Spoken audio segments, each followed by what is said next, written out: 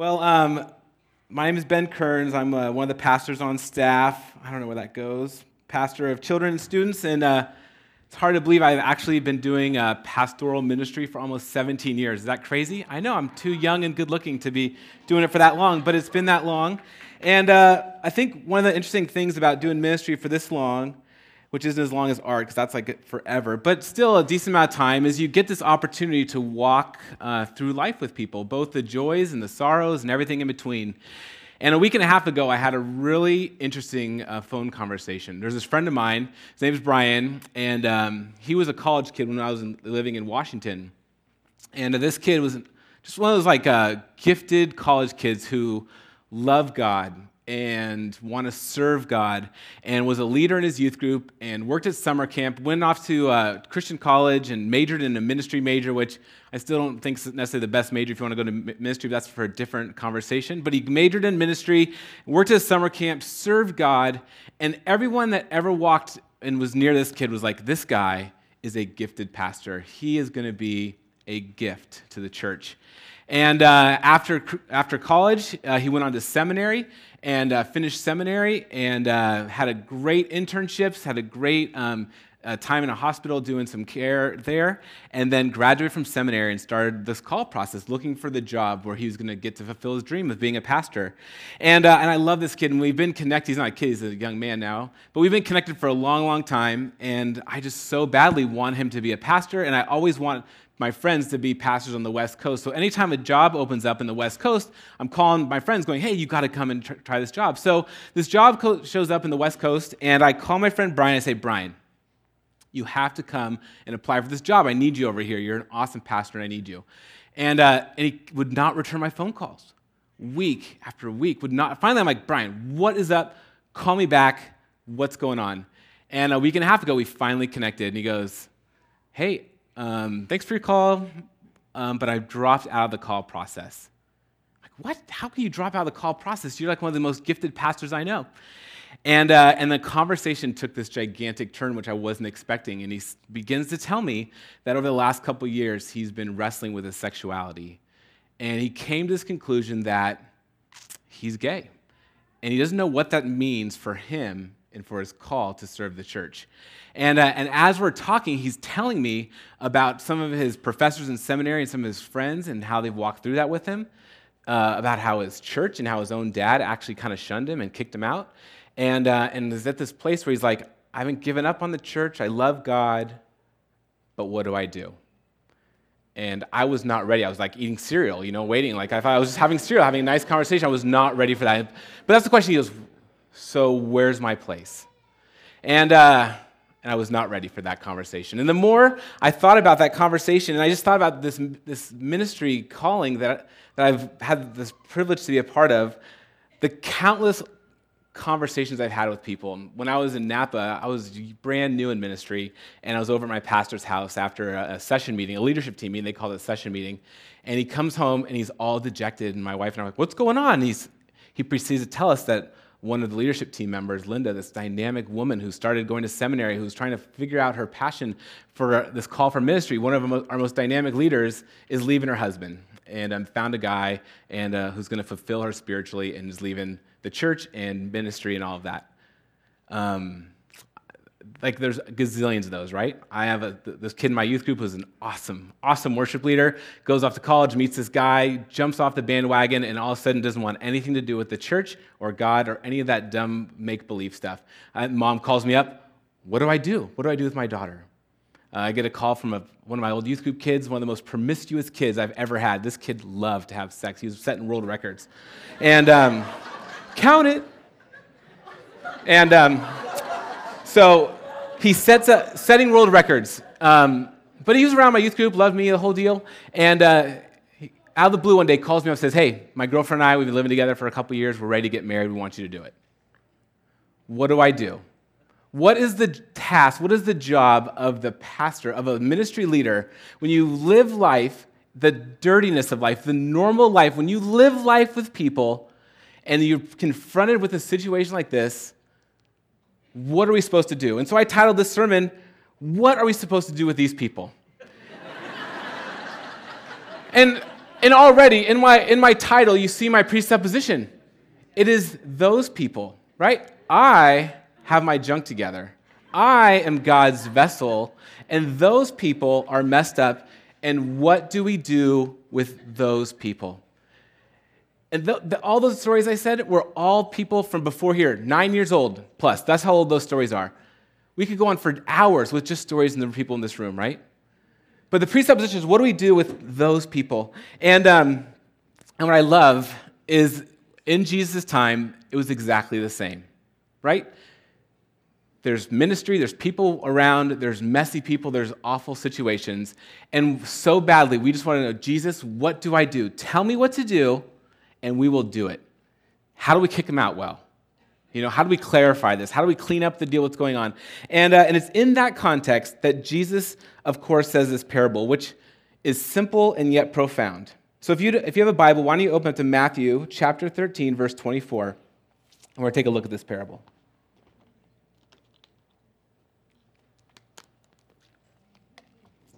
So Jesus told them another parable.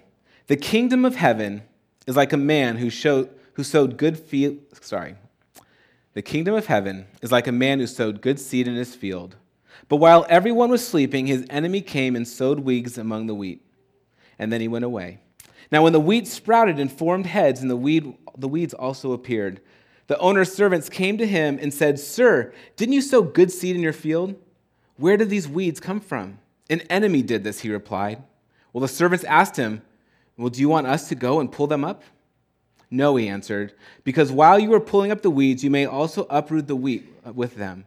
Let both grow together until the harvest, and at that time I will tell the harvesters, first collect the weeds and tie them in bundles to be burned, and then gather the wheat and bring it to my barn."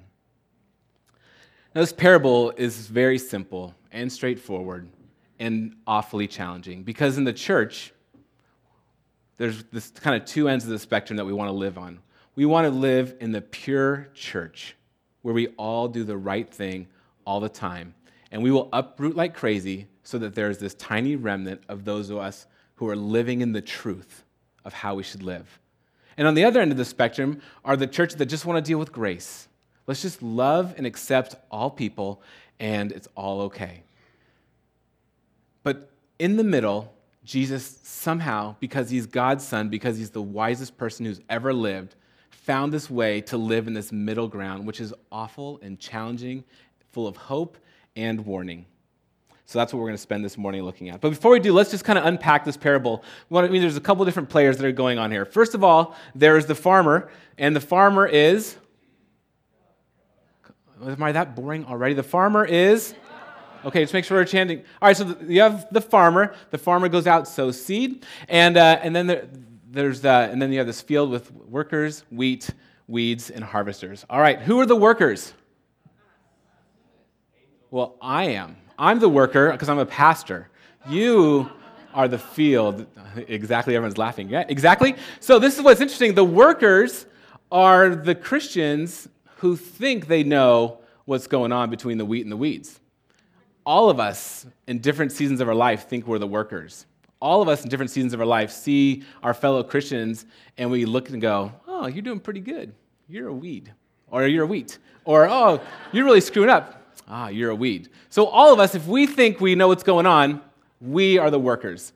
But the truth is, we are not in this story. We are not the workers. All of us in this room, we are either the weeds or the wheat, right? The wheat are the people who are sown by God, and we're going to bear fruit, and we're going to bring glory to Him. The wheat is sowed by the wheat. This is so confusing, but you know what I'm saying. You're just going to figure out where I'm messing up. The weeds are sown by the enemy, and they are people who have nothing to do with the kingdom of God. Now, what's interesting is in this passage you have the weeds and the wheat. For all you old school King James people, there was weeds and remember the other word? Tares. Do you guys remember the word? I know it was before my time. But in the actual scriptures, you have weeds and wheat. Wheat and weeds, you know what I'm saying. But what's interesting is the weeds are these things called darnel. They're not just weeds like you see in your garden, like mustard or whatever kind of weeds are out there. This kind of weed is very specific. It is called a darnel. And what's interesting about a darnel is a darnel looks exactly like wheat. Darnel and wheat look exactly the same as they're growing. And to the common person, even to the workers in the field, they would have a hard time differentiating between the weeds and the wheat until at what point the heads actually showed up on the wheat. And when the heads show up on the wheat, here you can show this picture right here, a wheat, there's one stalk and then you have the heads of wheat. This is our darnel. There's one stalk and you have 3 or 4. And see, it's different. That's a weed. And then you'd pull it up. But the problem is at this point, when it pops its head like this, if you pull them up at that point, all of the roots are intertwined and you cause damage to the wheat as well as the weed. Okay, I'm all tongue-tied here, okay? And then finally you have the harvesters. And the harvesters are not us. That's God. That's God and his angels. At some point, God's going to come through and clean house. That's on him. But Jesus tells this parable because all of us want to look around, and I'm a wheat for sure. And I'm probably a worker, and I go look around and see you're a weed, and I'm going to clean you out. But Jesus does not do that. He says, listen to me very carefully. Both need to grow together, and at the end, the harvesters will come and clean up shop. So we're just going to unpack this passage of Scripture really briefly, and then we're all going to weep and mourn because there's some good news and bad news for all of us in it. Okay? So first of all, let's start out with this. Here's this reality. We only see a moment in time. This is an awful reality. We all think when we look around and see each other, we know what's going on. I see you, I see your life, I see the awful choice you're making, I see the great choice you're making. I think I know everything about you because I've seen you in this moment of time. All right, even if I've seen you for the last 10 or 15 years, it is still this moment in time. And what I love about this parable, about the weeds and the wheat, is before the fruit, before the harvest, they look exactly the same. And so we can't tell who is a weed and who is a wheat in this moment of time because it is only a moment of time. And I love Scripture because in Scripture, every single person in Scripture has these stories where they do these great things for God and they totally screw up. Right? Abraham, the father of faith, he's so awesome, except he has such low character. When he goes to Egypt, he doesn't want to die because he has, his wife Sarah is really beautiful, and he thinks, oh my, they're going to kill me and take my wife if they know that we're married. So instead he goes, oh, she's my sister. You go sleep with her. It's great. That's the father of faith, Abraham, total shyster. That's what he was doing. He's like, I want to live. I don't care what happens to my wife. That's basically what happened in that story, and yet he's lifted up as the father of faith. But if we only saw Abraham in that moment of time, we'd be like, that guy's a weed. He's awful. What kind of man would do that to his wife? Every story is like that. David is my favorite. Everyone, King David, he's so awesome. He slays Goliath. Yeah, he has like this one moment of glory, and then he's basically the most dysfunctional husband and father of all time, and his kids have this giant civil war because he's a total wusses out as a dad, and his sons end up warring against each other and dying, and the whole kingdom is divided forever because of David. That's the hero of our faith. Yeah, David. But we think in this moment, you're the best. You're God's man. You're a wheat. Or then you're a weed, right? We can't tell. I love, and Peter's the same way. Peter is so bold in his faith all the time, and then he's the one who boldly denies Jesus. He boldly denied Jesus, runs back home, becomes a fisherman, hangs up his hat, goes, that disciple thing was fun. I'm back to my old life. And if, depending on what moment we see people, right, we just, as the workers, we go, obviously, he's one of God's people. He's a wheat. Oh, obviously, I was mistaken. He's a weed. But life is so long, and God is involved in our life for every moment all along the way. And what's interesting about your life, I'm hoping it's like your life because it's like mine, is that every moment of my life, depending on what slice you pick up, you're going to see God doing huge and great, amazing things, and you're going to see a broken, sinful, messed up person in my whole life.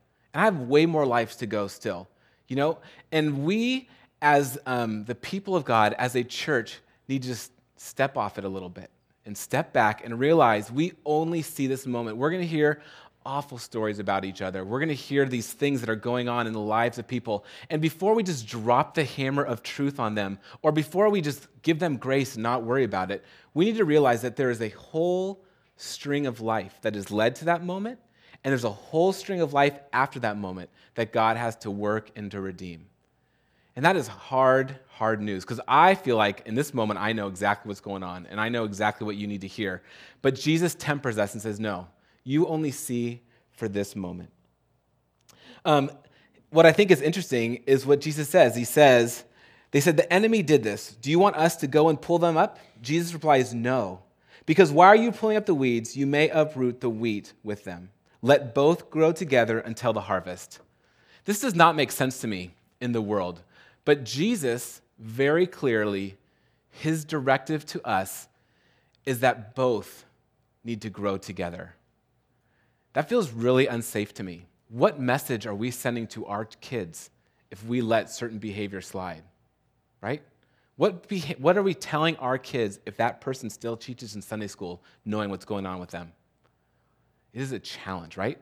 And if we want to be the pure church with just one of us, which would just be me, or the gracious church with who cares, we don't care at all, well, that doesn't work either. But if we want to live in this balance of truth and grace, what are we to do? And Jesus says we have to let them both live together. What I think is interesting, my favorite story in all of Scripture is the prodigal son. And the son in the story, right, he goes to the dad and he says, Dad, drop dead, give me all my stuff, I want to leave, I'm out. And you would think a good father would be like, no. He would drop the hammer and go, do you know what you're doing? Do you know who I am? Everything I've ever given is for you. I'm the dad, you're the dumb kid, I'm not doing that. Or, fine, you can have it, but drop dead, you're dead to me, right? We have all those things. That's how we would normally behave. And yet God, the Heavenly Father, in that picture goes, okay, here's your stuff. And that is a hard, hard lesson. We want that done to us for sure, but when those people who have wronged us and wronged our friends come to us, we so badly want to drop the hammer on them. And Jesus says, we have to let them grow together. And that's dirty work, and I don't even fully get how that works, and there's all sorts of complexities. But it's so complex that I know that we cannot just have a simple answer. We cannot have a simple policy that works for all Christians in our community of how we're going to live together, which means we have to be discerning and wise and sensitive to the Holy Spirit and be led by the Holy Spirit, because every context, every situation, every story is different and nuanced in just enough that we have to actually slow down and listen to what's going on there. And so when you think about what are we to do with these people, what are we to do with them? Both of these answers so far aren't helpful, right? We see only a moment, that's great, that's philosophical, and we must let them both grow up together. That still doesn't help us. Because here is the awful reality. What are we supposed to do with these people? The great philosopher kind of summed it up the best. Ice Cube, in his debut album in 1993, he said this: you have to check yourself before you. That is the simple truth. And in case you're not familiar with Ice Cube, or the colloquial term about it, I looked it up in the Urban Dictionary, and this is what it says. If you want to check yourself before you wreck yourself, you need to take a step back, examine your own actions, because you're in a potentially dangerous or sticky situation that could get bad very easily. And I think Ice Cube is exactly right. Ice Cube and Jesus are down right now together because at the end of the day, the harvesters are going to come, right? At the end of the day, the harvesters are going to come. And we are not the harvesters. We are either the wheat or the weeds. And so we have this choice of what we're going to do. And the first thing we need to realize is that it is not your job or my job to purify the church. It is not our job to make sure the church is pure for all time. We can die to that right now. What a freeing thing to realize, it is not my responsibility to make sure all of you are perfect like me. That's an awesome freedom. That is a great freedom. And so when I realize that it is not my responsibility, then therefore I don't need to be all hopped up with my sickle ready to harvest and pull wheat and just cause death and destruction all around me. That is not my job. But the second part that I need to realize is this hard part the last verse says here. Let both grow together until the harvest, because at that time I will tell the harvesters, first collect the weeds and tie them in bundles to be burned, then gather the wheat and bring them into my barn. Because here's the awful truth. The awful truth is that someday there's going to be a reckoning. At some day, the harvesters are going to come through, and they're going to say, well done, good and faithful servant, and go and be with God forever. And the weeds, sorry, you're going to be burned. thrown away, discarded. Like that will happen someday. That is God's deal. That's how God works it out. Thankfully, it's not on me. I don't have to figure that out. How cool. I don't have to figure that out. You don't have to figure that out. But there will be a reckoning. And if there will be a reckoning, then the real responsibility on what do we do in this messy church, what do we do in this field that is so full of weeds and wheat all growing together, what do we do? And the deal is that it's not on us to be pulling the weeds. And we need to realize that there will be a reckoning. And so the final thing is simply this, that we must do the hard spiritual work ourselves. The task for us in this church and for Christians is for us to do the hard spiritual work. That is ours. We have to check ourselves before we wreck ourselves. That's what my friend Ice Cube would say. So what does that mean to do the hard spiritual work? I have 4 or 5 things. Will be really quickly, and then we'll be all done. Don't worry, these aren't all like sermon points. They're just little helpful things for you to do and for me to do.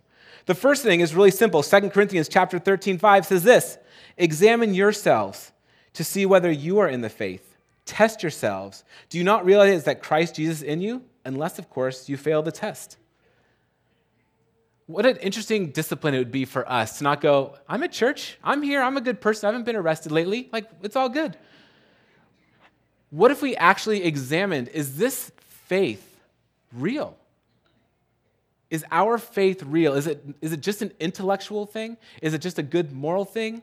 Or are we actually working out this touchy-feely, messy, complicated faith where we trust Jesus with our lives?